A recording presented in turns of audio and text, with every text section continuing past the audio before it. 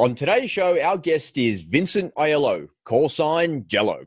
Vincent enjoyed a long and distinguished career in the United States Navy as a fighter pilot. He's qualified on the F-18, the Super Hornet, the F-16 Fighting Falcon, the A-4 Skyhawk, and many more aircraft types. Vincent was deployed several times on various different aircraft carriers and saw operational service in the skies over Iraq during Southern Watch in the late 1990s, and later on after the wars kicked off in Iraq in the mid-2000s as well. Vincent passed his Top Gun course early on in his career and became a Top Gun instructor. And after his instructor tour had ended, he was lucky enough to head back to the fleet and share his knowledge and pass along all that he'd learnt to the up-and-coming pilots of the fleet. Towards the end of his career, he flew the F-16 in the Navy's adversary squadron and talks fondly of the F-16, but says the F-18 is his first love. The military has a great way of amplifying everything that it means to go all in. And when you throw in something as elite as Top Gun, the mindset and the habits that are formed by the individuals that participate in these courses is truly life-changing, and it's very, very inspirational. I'm excited he's here, and I know that you're going to learn something from his amazing story. So please help me in welcoming Vincent Aiello, call sign Jello. Hey, are you totally committed? Are you playing full out? Are you all in? Hi, my name is Robert Brass, and this is the Go All In podcast. Join me as we explore amazing stories of success, heartache, and absolute triumph by those who have gone all in. I'm glad you're here, so let's get to it and do whatever it takes to go all in and create the life of your dreams. Well, good day, Vincent. Great to have you here, mate. Great to be here, Robert. Thank you.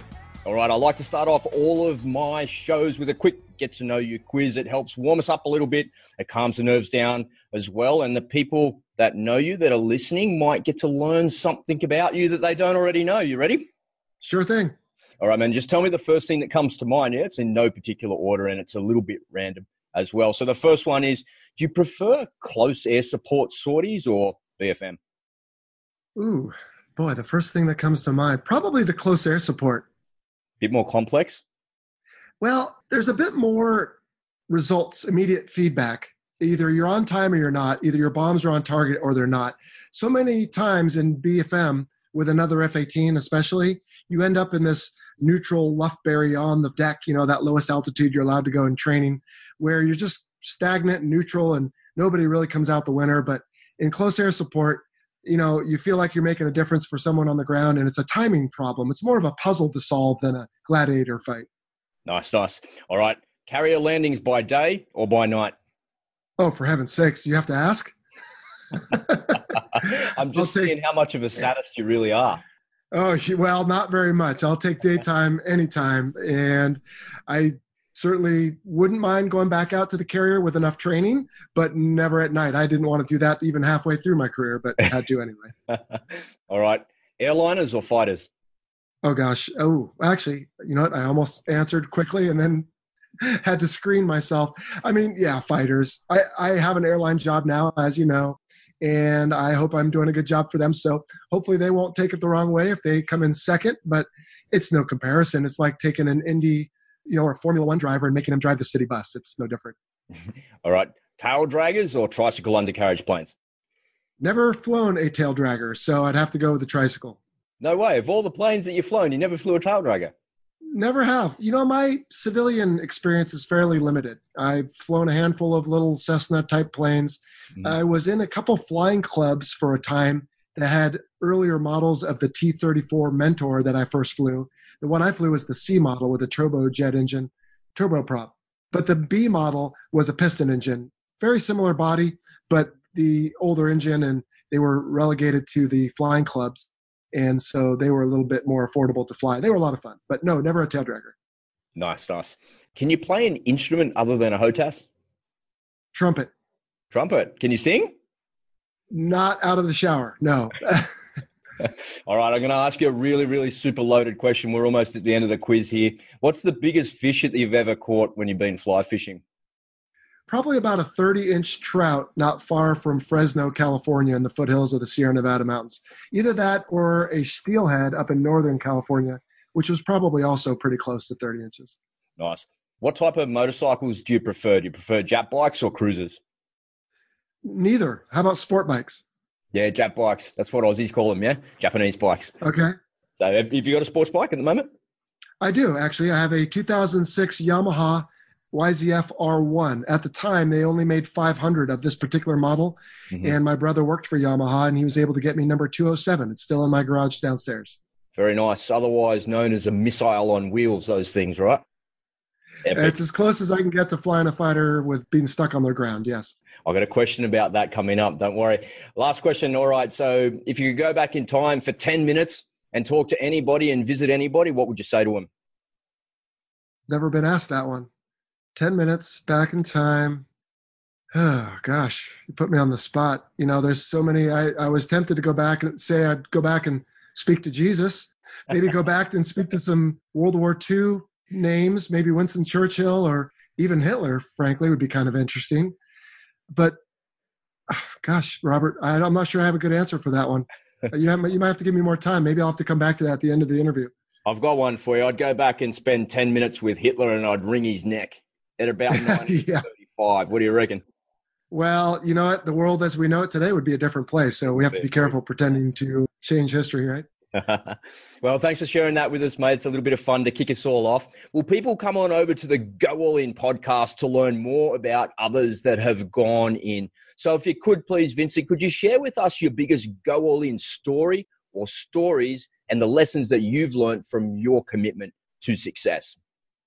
So I've given this some thought, Robert, because I could start at the beginning as far as when my stepfather asked me one day, what do I want to do when I grow up? And I decided I wanted to be a fighter pilot. And from that moment on, I worked hard in school. And, you know, if you ever watch these movies like the Rocky series, right, there's that montage of music and the guys working out and getting ready. You know, it's like I had a real life one of those for a couple of years and actually made it, which was great. And then in flight school, you had to try hard, which is great.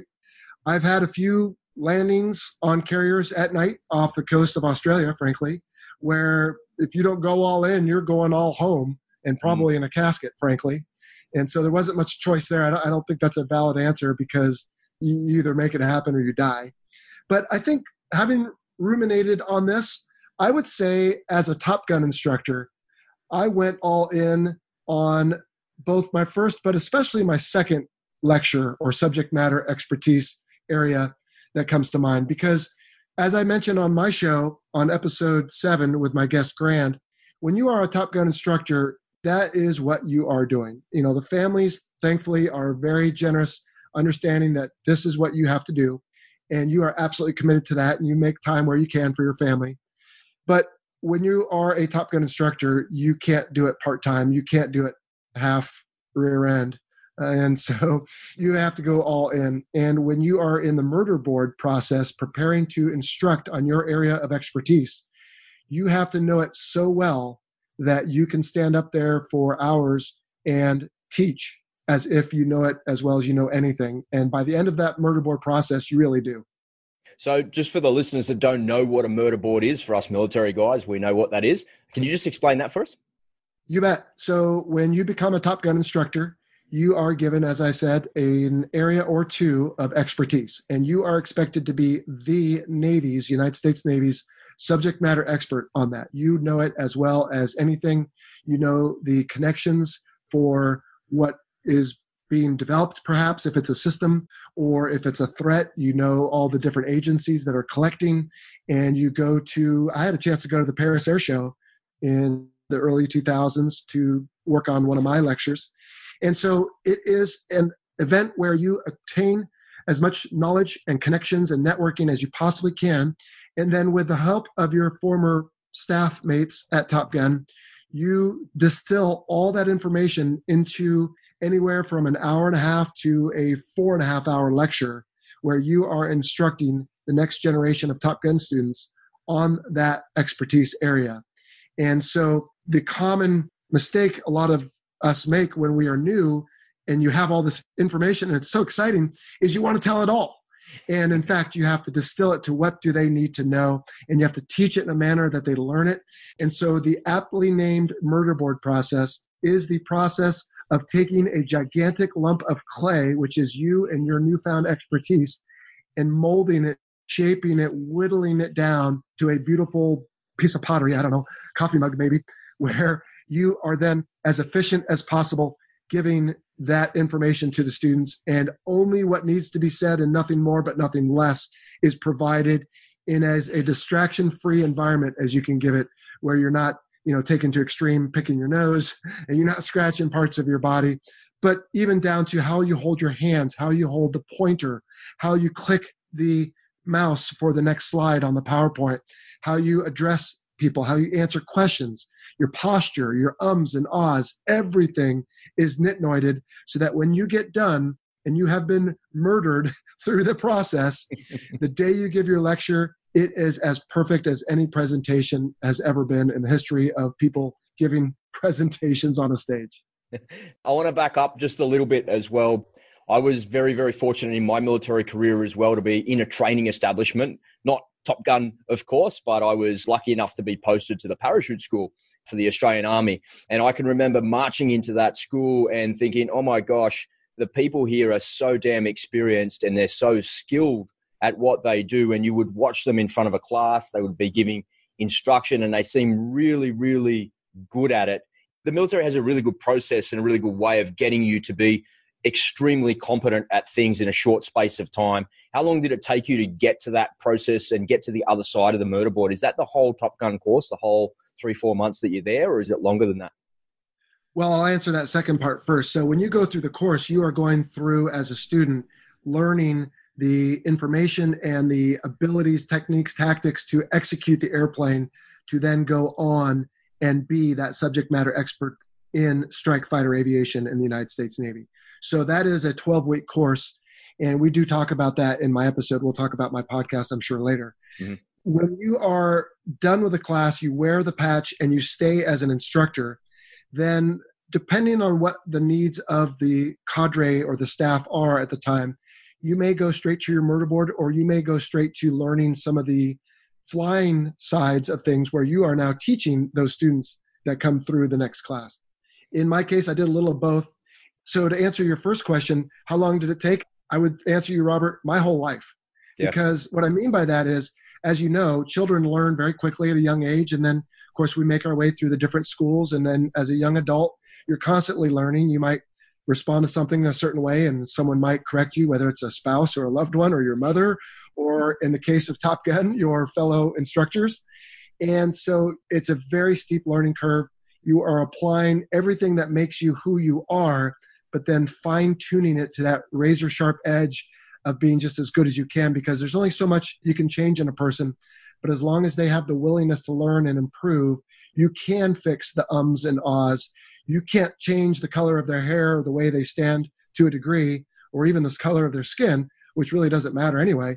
But you can change the way they hold their hands. You can change the way they address someone when they ask a question.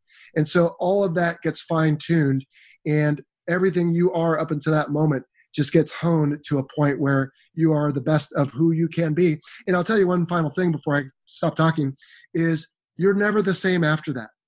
I remember going later to other presentations and I could not resist myself from saying, oh my goodness, if you would just stop doing this or start doing that, or why do your PowerPoint slides have animations? And it's difficult. So you're forever ruined once you've been a Top Gun instructor. At least I certainly was.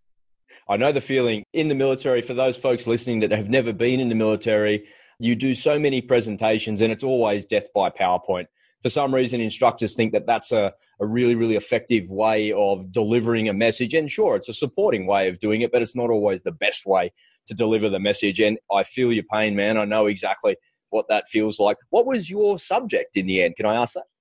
Yes, you can. My first subject was threat aircraft, which is why I was able to go to the Paris Air Show. Very nice. And that was a lot of fun. I found that I enjoyed that very much. Yep. And my second one was strike fighter missions, meaning the different missions, mainly air-to-air, but combined air-to-air and air-to-surface, that the F-18 flies. And at the time, it was the Super Hornet coming online, and the F-14 was beginning to sundown. But I knew all three.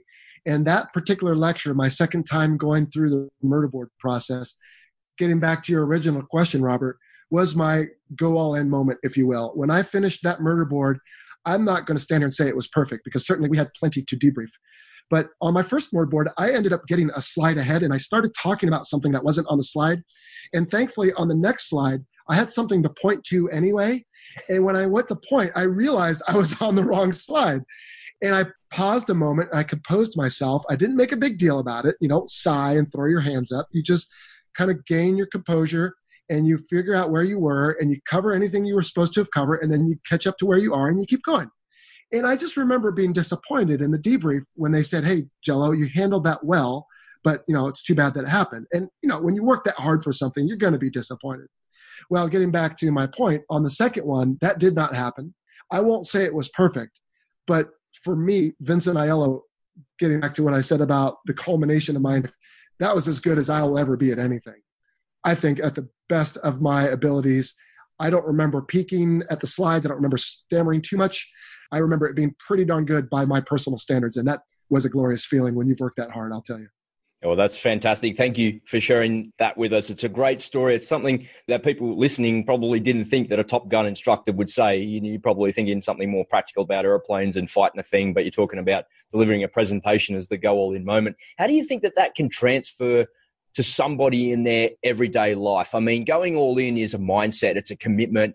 It's you deciding to give your very best to the world. And I feel like when you give your best to the world and you go all in on stuff, you're living up to your true potential. And going through a process like a murder board or on a course like that is something really, really hard. How do you think that people, just regular people, not in the military, not in those circumstances, can use those things that you're talking about in their daily lives? Robert, I think it translates in two ways. And the first is maybe a little counter to what you might think. And that is, first off, you got to make sure it's a worthy subject. In other words, not everything you do, and we all know this, needs to be the 110% go all in, grit your teeth, all that, right? I mean, speaking of teeth, if you brush your teeth too vigorously, you can cause premature receding on your gums. And now I'm not a dentist, but I've been told this. So, you got to go easy. So I don't think everything we do, and I hope I don't lose you or your audience here, needs for us to go all in. But the second side of that, the other side of the coin is, man, when it matters, when there is something, whether it's a marriage or a murder board or whatever it is, if it is worthy, then I think it applies in a couple ways. Number one, you be proactive, like I did with my wife, which is, hey, honey, I think I'd like to go to be the Top Gun because I think that could make for me the best possible career after. And people who do that, it changes their life. It's amazing. And so I had her support, which was important. We did not have children at the time, although we had our first child at Top Gun. And so that was interesting. But I think it's also gaining the buy-in of the people whose lives you affect, because when you go all in, sometimes other things don't get as much of your attention. So if you have young children, then that can be a challenge, and you have to weigh that. Every family is different. Top Gun, for example, is not for everyone. It's for those who can figure out a way to make that balance. And in your own life, whatever it may be, I think you have to say, is this suitable for my situation? Hey, look at the Joneses across the street. They're doing it. Well, that's great for them, but it might not be great for me because my life, my family is different than theirs. If you can pass that test, then my follow-on to that is that you figure out what it takes to go all in, as you put it. Whatever it takes to be successful, to reach success, to achieve your goal, how do I get from where I am to where that is? And then you do it. And you do it with the utmost of your ability. I'll tell you another thing. When I was just coming back from Japan, I had enrolled in a master's program on the side. And there came a time where I was in two classes at once, and they were both very busy. And I told my wife, I said, look, I will help you as much as I can, but for right now, this short season of my life, again, using your term, I am all in on this. I'm going to get up early. I'm going to study. Then I'll help you as much with the kids as I can before I have to go to work. And then when I get home, I'll play with them for a few minutes because I want them to know that dad is here and he cares because I've been gone a lot. And then I'm going to tell them I need to sneak away and study. I'll come back out for dinner. I'll help with bath time, but I come back, And so for a period of time, I was all in, and there was a cost to the people. But it takes being deliberate. It takes being proactive. You have to maybe get a day planner and write out when you're going to do certain things to achieve that goal. It takes cutting out other things. Maybe I like watching TV. Well, guess what? Right now, if I'm in a master's program or I'm in a murder board, maybe TV is no longer important. And personally, I don't like to watch TV. So that was an easy one, but I know a lot of people do. Maybe I like to play golf. Maybe I like to fish. Maybe I like to exercise. You should still exercise, by the way, when you're all in on something, because that affects your health and stamina.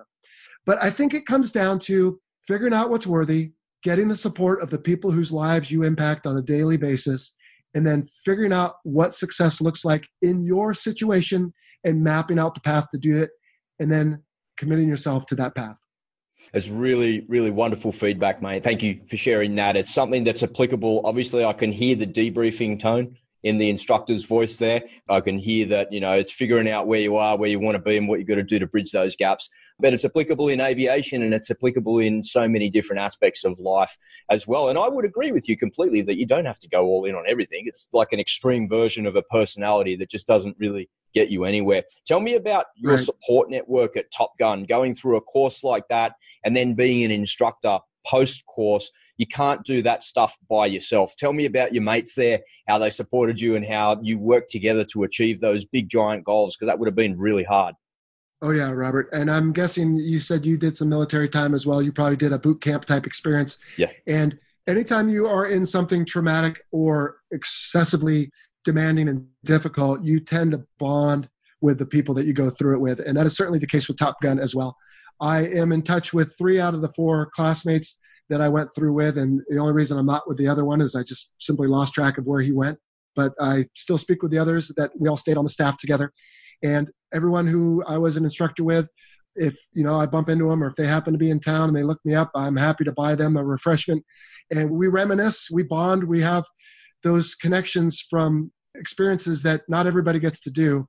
So to answer your question, it is a gigantic support network because, number one, you have your fellow instructors who've all been through or are going through the same thing. And while there can be some competition, it's big personalities, it's big egos, it's everybody wants to be the best, but I would say it's more like co-opetition. In other words, hey, I'm going to help my 3 classmates, but in the end, I'd like to do better, but I'm not going to step on them to get there, right? So we help each other out, and if somebody's got to be best, yeah, sure, I guess I'd like it to be me, but I'm not going to claw my way or backstab my way to get there. And then, of course, you've got the entire staff of civilians and the other members on the base that help out Top Gun, as well as its parent organization that it belongs to. Top Gun is not its own command. And then, of course, you've got the spouses, and I'll say wives because for the most part it is. But it's really, the spouses or wives that they bond together because they don't get much from their husbands, so they have to look to each other to help with play dates for the kids or whatever. And especially when one is pregnant, the others come around and really help. And there's a huge network there as well. And everybody just knows this is a period of time, 2 or 3 years, where you're going to really work your tail off. And you just accept it because part of the honor of being a Top Gun instructor is knowing that you went through that. I mean, if it was easy, they would just give it to anyone, right? Part of the honor, I presume, of being a PhD is the knowledge that those people are in their equivalent areas, experts at what they do, and they've done their theses or whatever. And so you don't just do something partly and get those honors. It means something to be a PhD, and it certainly means something to be a Top Gun instructor as well. So a huge support network on all sides. A band of brothers and a band of sisters in the military is something that is cherished, and those lifelong friendships that you develop are really, really wonderful. So everyone thinks of a Top Gun instructor as something a little bit stereotypical. I'm not making any movie references whatsoever because it's too tempting. I'm not going to go there at all. But in aviation, like in many professions, maybe a little bit more in aviation, it can be a very, very humbling experience. And I'm interested to ask a question about the first 1v1 sortie that you did when you were at Top Gun as a brand new baby student, and you got your ass handed to you. That must have been really humbling for you, right? Extremely so. But I don't know of too many students who go to Top Gun thinking they're going to be the ace of the base, because the reputation of the instructors is such that there's nobody better than them. Yeah. And so, to answer your question, a good friend of mine lives up the road here, Sprout Emmons. He denies this, but I remember this because it was traumatic. So Fallon, Nevada, where Top Gun is in the high desert. The field itself is at 4,000 feet. So you have to be 5,000 feet above that, and the air starts to get thin. So Top Gun classes routinely go on BFM dets or detachments. We were lucky in my class to go to Key West, Florida, which is gorgeous. But of course, I was working so hard, I didn't barely get a chance to go out. But I don't remember my very first flight, but I remember trying to get through defensive BFM, which is simply a part task training, like as if someone said to a baseball player, I'm going to throw you nothing but fastballs for the next 10 pitches, right? So you know it's coming. Well, in this particular case, they say, hey, look, you're going to start with a guy behind you, and you're going to try to neutralize him. Well, Robert, I went through this flight, I want to say 5 times. And each time I got a little better, but I'd make a new mistake, and something that I hadn't made a mistake in before. And I remember Sprout is his call sign, sitting me down. I can picture the debriefing room and everything. And he goes, Jello, you're really close. You're still not quite there, but I think we're going to move you on and we'll work on you when you get to the staff, which was relieving, but also a little bit frustrating too, because there's that moment of, rats, I'm just not quite good enough. And yes, that is, I won't say humiliating, but you certainly eat a lot of humble pie when you go through Top Gun, and certainly when you stay as an instructor too, because you're never done learning. Yeah, I think once you get qualified to do something in the military, it's like a license to learn, and you quickly realize how much other people know more. And I can remember, again, it's not really a comparison to flying jets, but it's the same training mentality. I can remember learning how on my military freefall course, jumping out of airplanes and kind of thinking that I've got the hang of it, and they let you out there by yourself, and then suddenly you're jumping with and these instructors just move around the sky like it's nothing, man. Like they're walking around on the ground, and I'm like skating here and skating there, and it's like, man, I'm never going to get there. I also recall an instructor saying to me, listen, Rob, you're not quite there, mate, but we're just going to move on to the next jump, and we think that you'll catch up. You've got the skill and the right mindset and the right attitude. You'll be right. And it certainly is very, very humbling for sure, right? Oh, yes. Well, no pun intended, Robert, but you'll catch up all right. Everyone ends up on the ground one way or the other in your profession. One way or the other, absolutely.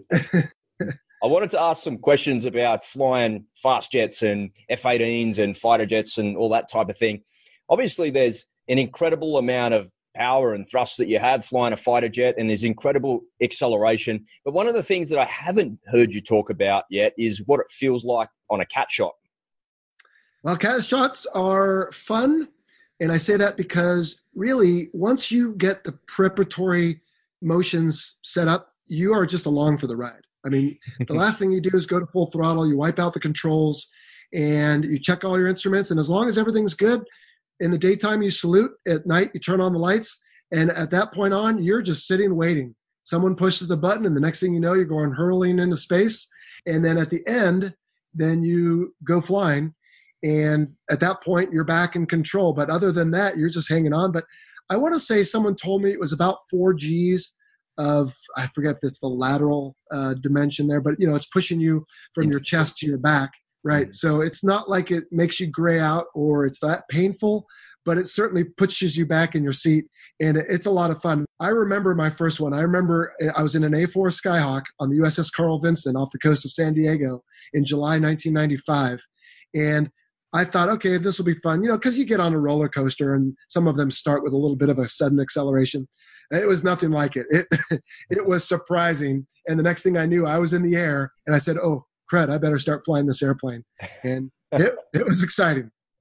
What about in an F-18? Because an F-18 cat shot's hands off, right? You got your hand on the throttle, you put it to full throttle, then you take your hand off the controls. Did you put it on your knee or did you hold the handle that was up on the canopy, or what did you do?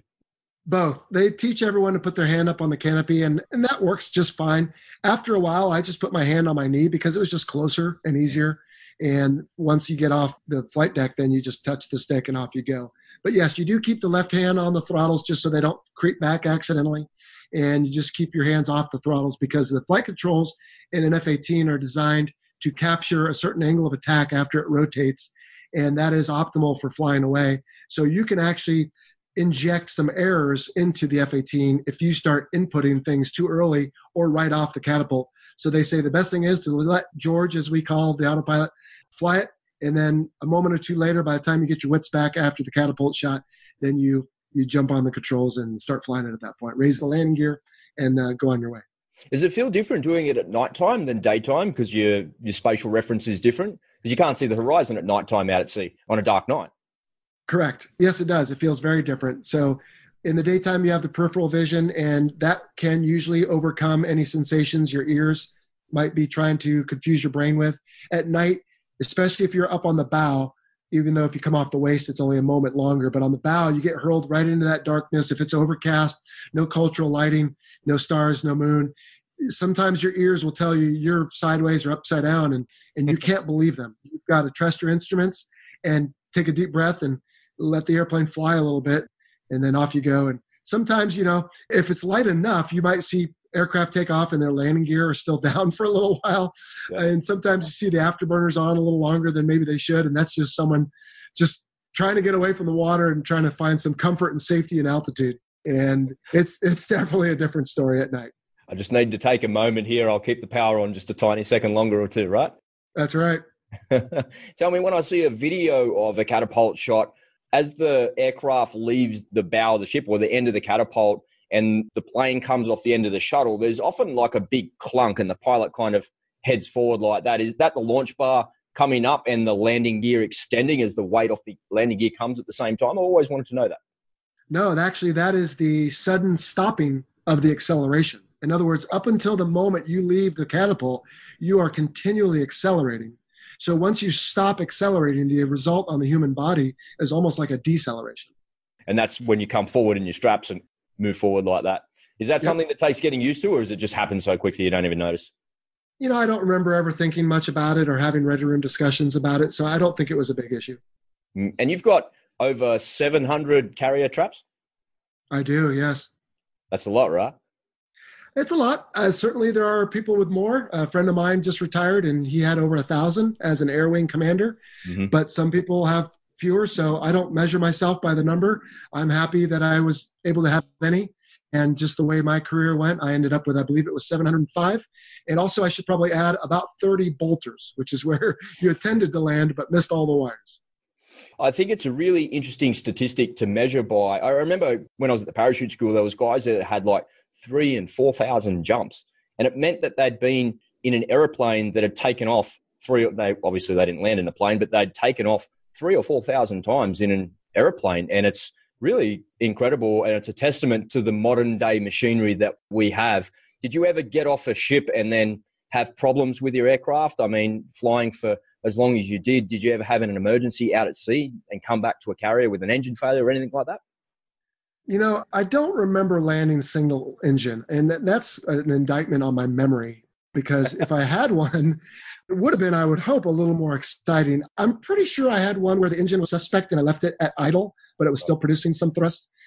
I don't ever remember single engines. So I've certainly had my share of emergencies, and I even had a self-created emergency that I talked about once on a different podcast I was fortunate to be a guest on, and that was where I simply just could not land. I was relatively new.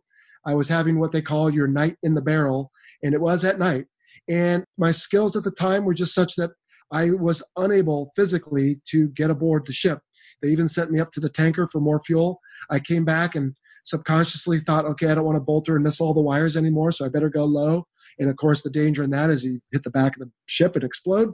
So the landing signal officers were having none of that, and they sent me home. I ended up on the beach that night with a perfectly good airplane, but a perfectly damaged ego, frankly. Yep. And I was able to go back out the next day, and they worked with me, and I got better. But what was it? Is it in your head? Oh yeah, absolutely. It's in your head. At that time, I might have had 30 total landings on a carrier, and you just get to a point where, I don't know, I think it's the same as when people start something new and they get better quickly, but then they plateau. I bet I was in that plateau. You start thinking you're better. I'm not quite sure what the psychological response is or just the human response, but on that particular night, I just wasn't good enough. And thankfully, I won't say I never bolted again. I certainly did, but I never had another night quite like that. And in fact, the happy ending was that at different times later in my career, I actually was good enough to be distinguished as one of the top 10 in the entire air wing of over 100 pilots. So, people learn, and sometimes they learn the hard way, certainly in my case. Yeah, it's never a smooth ride, is it? People don't just arrive at the top and being the best of everything. You forget that it's rocky and it's hard, and everybody has struggles and they have to fight their way there as well. And for me, that's the go-all-in mentality as well. You just got to keep pushing, keep going forward and make it happen for yourself, right? Absolutely. I will say, though, that there always seemed to be someone in my lifetime who made it look easy. and you love them, but you hate them, right? Because there's always someone better, man. No matter what it is. No matter what it is. Yep. Absolutely. And in the case of military aviation, sometimes there was just the guys that were the full deal, the good looking, well built, fly real well, never have trouble landing on the carrier, and just, I was like, I hate you, but how do you do it? So, but no, it's fine. And who knows? I rarely ever told anybody that I regarded them in that way. And maybe I just now realized for the first time ever in my life, Robert, maybe in some way, at some point in my life, I had that impression on someone else. I doubt it, but maybe. It's fun to think. I'm sorry, mate. That's actually not the case. I'll bring you right back down to earth.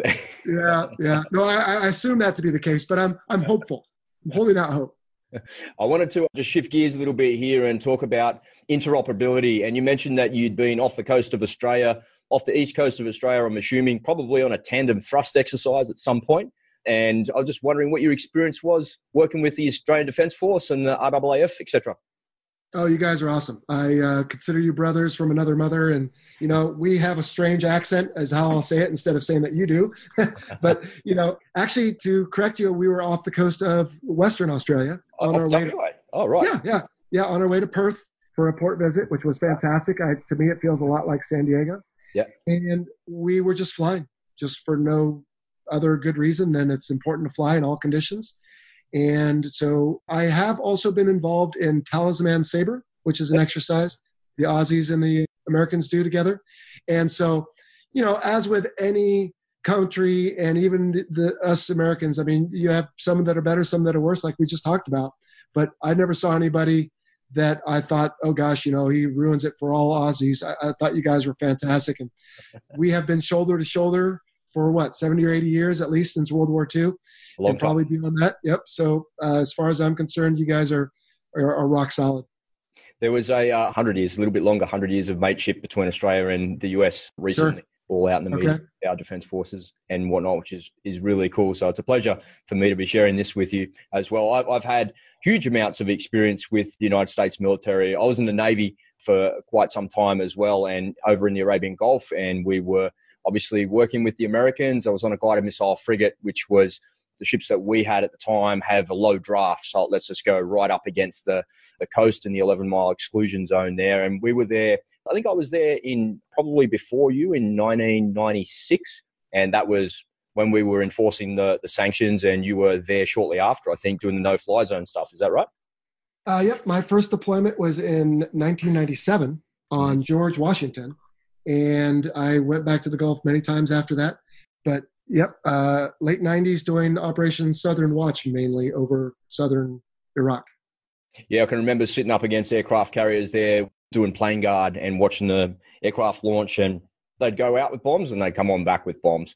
So they were doing their job and it was doing what it's supposed to do. And we were doing a lot of maritime interception operations at the time there, and we would come in to do a plane guard for you guys as a bit of a rest, because the tempo of our operations was pretty high. There was a lot of ships coming in and out of that waterway in Iraq, and we would be policing that system there. But we never found anything. There was never anything bad there. You'd kind of burst over the horizon at 20 knots and launch the helicopter and fast rope onto these boats, and the most illegal thing they had on there was like a Mars bar wrapper from 10 years ago. Like the sanctions really did work, and it was pretty crippling to their economy. Yes, that's true. When I left the ADF at the tail end of my career, there was a lot of legacy equipment in and around the military. And I remember seeing a report shortly after I got out, and they were saying that every single platform in the Australian Defence Force was going to be swapped out and replaced. And over time, that's happened, and it's subsequently still happening over, a period of time. Militaries update and upgrade. Now that you're out of the military and we're in the age of network-centric warfare and complete battle space and spectrum dominance, do you wish that you held on a little bit longer for maybe a Joint Strike Fighter seat or some drone tech or something different that was over the horizon? Or were you done with it? Well, yes and no, and I know that's a cop-out answer. So yes, because it's amazing to watch the technology and the capabilities these new aircraft have, and to be a part of that, be a part of something special with a new airplane is fantastic. That being said, the longer I stayed in, because tactics change, as you can imagine, as we earn new systems and missiles and learn more about the threat, I found it more and more difficult to keep up with the tactics, because somewhere in my brain, I guess I thought, okay, is this the new thing or the old thing? And it was hard to keep it straight. And so I kind of, in a way, liked it a little simpler back in the, hey, here's all you do. And, you either do it or you don't. And Generation 4 was easy, man. Yeah. The easy stuff, just an iPod and not an actual phone and camera and everything else, right? Yeah. So, I mean, also it does me no good, right, to say, oh, I wish I was still there because I can't change it. There are some commercial jet squadrons, if you will, or companies that are looking for guys like me, and I've considered going back and still flying. But, I don't cry over spilt milk. I'm glad for the career I've had. I'm glad for the opportunities that were presented to me. And somebody else is going to get a chance now at the F-35, just like I had a chance at the F-18, and I'm okay with that. That's good. You sounds like you made peace with it. I have, yes. So tell me, how long was your career in total? Was it 24 or 25 years? Well, right in between the two. So I was commissioned in August of 1992, and my last day on active duty was February 28th of 2017. So about 24 years in 6 or 7 months. So you haven't been out quite 2 years just yet. Leaving the military is a difficult thing. I did nearly 10 years in 2 services, and it's hard. It's hard to leave your job. It's hard to leave your friends. It's hard to leave the life behind. How's the transition going for you? Well, it's part of the reason I began a podcast, which again, I'm sure we'll get to in a moment, to stay involved with it. I knew it was coming. I actually failed at retiring the first time I tried in 2015, frankly, because to your point, I loved my career. I enjoyed the people and everything about it. There was nothing else that gripped me. And when it was time to go, I could start seeing the writing on the wall. I couldn't find anything else I wanted to do. And so they had a job in the San Diego area where my wife and I decided to settle down. And so I took it and just punted, if you will. And then I was here a couple of years and I said, okay, no more faking it. I really need to move on to something else. And so for me, it came gradually and I had resigned myself to it. So it wasn't a shock. It wasn't like one day I woke up and said, what do you mean I can't do this anymore? And so the transition has been bittersweet. I understand my career is over in the Navy and I enjoyed it thoroughly. And there are parts of it that I miss. There are parts of it that I do not, to be fair. But you still have the friendships. You still have the connections. You still have kinship with people like you, Robert, who I'm glad to now count among that circle of people who have had those experiences. And you're never the same. When you go on to something else, you can always kind of look wistfully at a sunset or at clouds and know that there was a time when you used to do that. And maybe it's not your turn anymore, but it doesn't take away from the glory of having done it at one time. My favorite part of a transition is, and it took me a long time, I think I came from maybe a slightly different version of the military than you. As in aviation, it's different. I was a grunt, and my last posting was at the parachute school. So as a training establishment, it's kind of pretty regimental and it's pretty kind of, it's full on. You're training people. It's really military and really army, so to speak. And so leaving that and going straight into the civilian world, into my own business, was something that was a difficult transition. But after a number of years, I found myself looking back on my career fondly and acknowledging it, but then looking forward and realizing how much more I've got to do. And that was exciting for me. So what's next for you? Tell me about your podcast. Tell me what's coming up. Tell me about the exciting things that are happening. Well, I recorded an episode today, actually, on board the USS Midway Museum. It's Fantastic. A carrier that is now right here in San Diego. Mm-hmm. So what's next for me? I am an airline pilot, and that is putting food on the table and getting me around the country and soon the world when I move up to a bigger airplane. And, that, again, it's not the same as flying a fighter, but that's okay. I will be 48 this year, and it's okay to settle down. It's okay to slow down a little bit. And so, but what I am doing is I learned very early in my career in the Navy that there are many, many people out there, including, frankly, Robert, I have a lot of Aussies that reach out to me who love the show, but there are people around the world who, when they find out you are a fighter pilot, are just amazed and impressed. And if you weren't careful, you could really get a big head about it. But they just love the idea of a fighter pilot. I don't know if it's Hollywood. I don't know if it's the news. I don't know what it is. But I enjoyed telling people about it. And I always did, all throughout my nearly 25 years. And as I got ready to retire, I had 2 thoughts. One was, there's a lot of people out there who like this kind of thing. And number 2, I don't want to just walk away and have nothing to do with this, again. And so I had become interested in podcasts when I had a small commute and I got tired of listening to music. So I started just thinking, I don't remember the lightning bolt moment, but at some point, somehow I started thinking, wait, there's nothing out there to share this with people. The people who I had a chance to impact prior to that were lucky enough, I guess, if I could say that without sounding arrogant, but they were lucky enough to meet someone like me and we were able to talk about it and they enjoyed it. Well, what if I made it available and anyone who's seeking it could find it and listen? So that's what I did. I started an internet radio show. I wanted it to be immediately identifiable to what it is. So I called it the Fighter Pilot Podcast. But in reality, it's about military aviation. It's about people. It's about the aircraft and the weapon systems and the missions. And so it's not just about fixed wing fighter pilots. I am working right now with a friend of mine who is a helicopter pilot, and I'd like to have a show on helicopters. So I wanted people to understand what it is. And it's just a way of sharing this world with people who didn't have a chance to do it. I have episodes on what ejection seats are and how they work. I have one on landing on aircraft carriers. Actually, I have several on that one. And I am just looking for people who have great stories to tell and can explain whether it's the missile systems or the various other, radar or whatever systems that we use. And I answer questions and I just try to give what I think the people would want if they were to meet me and we were to sit at a bar or something and talk about it. The response has been overwhelming, Robert. People say, I can't believe there's someone doing the show finally. I love it. It's great. Thank you. And I try to, play it off. Hey, it's an amateur show. I'm not a trained radio personality, but I'm trying to get better. But I answer questions on the show. I bring guests on and they help me answer questions. And I just try to give them what I think they would want or what I might want. And most of them love it. I haven't heard too many people say, oh, you suck, go do something else, which is good. If they think it, they just didn't bother to tell me.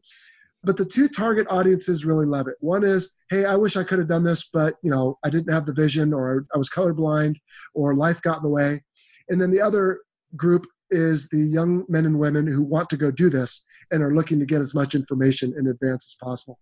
And I feel now that even though I started this as a hobby, that it's my obligation to serve people in this way because I feel I can. And, I don't want to say I've created drug addicts, but I've created people who enjoy listening. And so I have to keep giving them what they want now.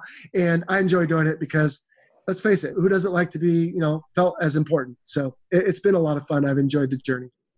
Well, when I discovered it, my initial response to it was, oh my God, finally. And I was like, okay, why hasn't this existed for such a long time? And here on my show, part of what I wanted to do with the Go All In podcast was share military stories and share veteran stories and give people perspective of what it's like to be in the Army, the Navy, the Air Force, and different militaries as well. And I've been really lucky to be able to do that. I've had a couple of fighter pilots on my show, an F-18 pilot, an F-111 pilot. I had a fellow paratrooper on the show as well. I've got a couple of commandos and special forces guys coming up in the next couple of months as well. Now, I've had you as well from another military as well. One of my mates in Germany was in the German infantry as well. So he's coming on the show shortly as well. So it's a real pleasure for me to be able to share those experiences in exactly the same vein as what you're doing there. So it's my pleasure to be able to help you amplify that message and to get it out there and share it. And we're lucky too. We have a younger audience in the Go All In show as well. So hopefully the listeners out there that are interested in aviation, particularly military aviation, will hear your message and pick it up. Where can people find your podcast? Well, we are at fighterpilotpodcast.com. We also are on Apple Podcasts, Stitcher, Google Play, Spotify, and I'm probably missing, but I think there's even some platforms running the show that I didn't make an effort to do. I think they just picked it up and somehow pull it into their sites. So I think just about anywhere you can find podcasts, such as the excellent Go All In podcast, you should be able to also find the Fighter Pilot podcast. And, I would love to have any of your listeners come check it out. I don't want to pull them away from you, Robert, but if they like what they hear, they can reach out to us. We have an email address. It's questions, plural, questions at fighterpilotpodcast.com. So if they want to ask questions, we can address those on future shows. But yeah, we're always looking to get more people interested. And right now, I'm glad to say that it's not just a way to, put ads in front of you. It is a self-sponsored show. Right now, I'm fronting the costs. I do have people that help on Patreon, which is a social media type site where people can pay to help out artists and also gain access to exclusive content. So that keeps the show going. I'm not quite caught back up to the initial expenses, but that's okay. I'm not doing it for the money. And, I just enjoy sharing this with people. It's just another way of serving. I think people who do what you and I did in service, Robert, we're stuck with serving. We don't know how to do anything else. I don't think we have to serve people. I love it. Well, I'll make sure that all of those links in our show notes, and I'll make sure your socials are there as well. And that's it for this show. If you haven't already subscribed to the Go All In podcast, if you could pop on over, open up your favorite podcasting app and hit that subscribe button. And if you like what you heard today, please leave us a review. And if you didn't, leave us a review as well, because we always like to improve. Well, thank you so much, Jello, for coming on the show, mate. We really appreciate it. And we look forward to speaking with you again soon. Bye for now, mate. You're welcome, Robert. It was my pleasure to be here today.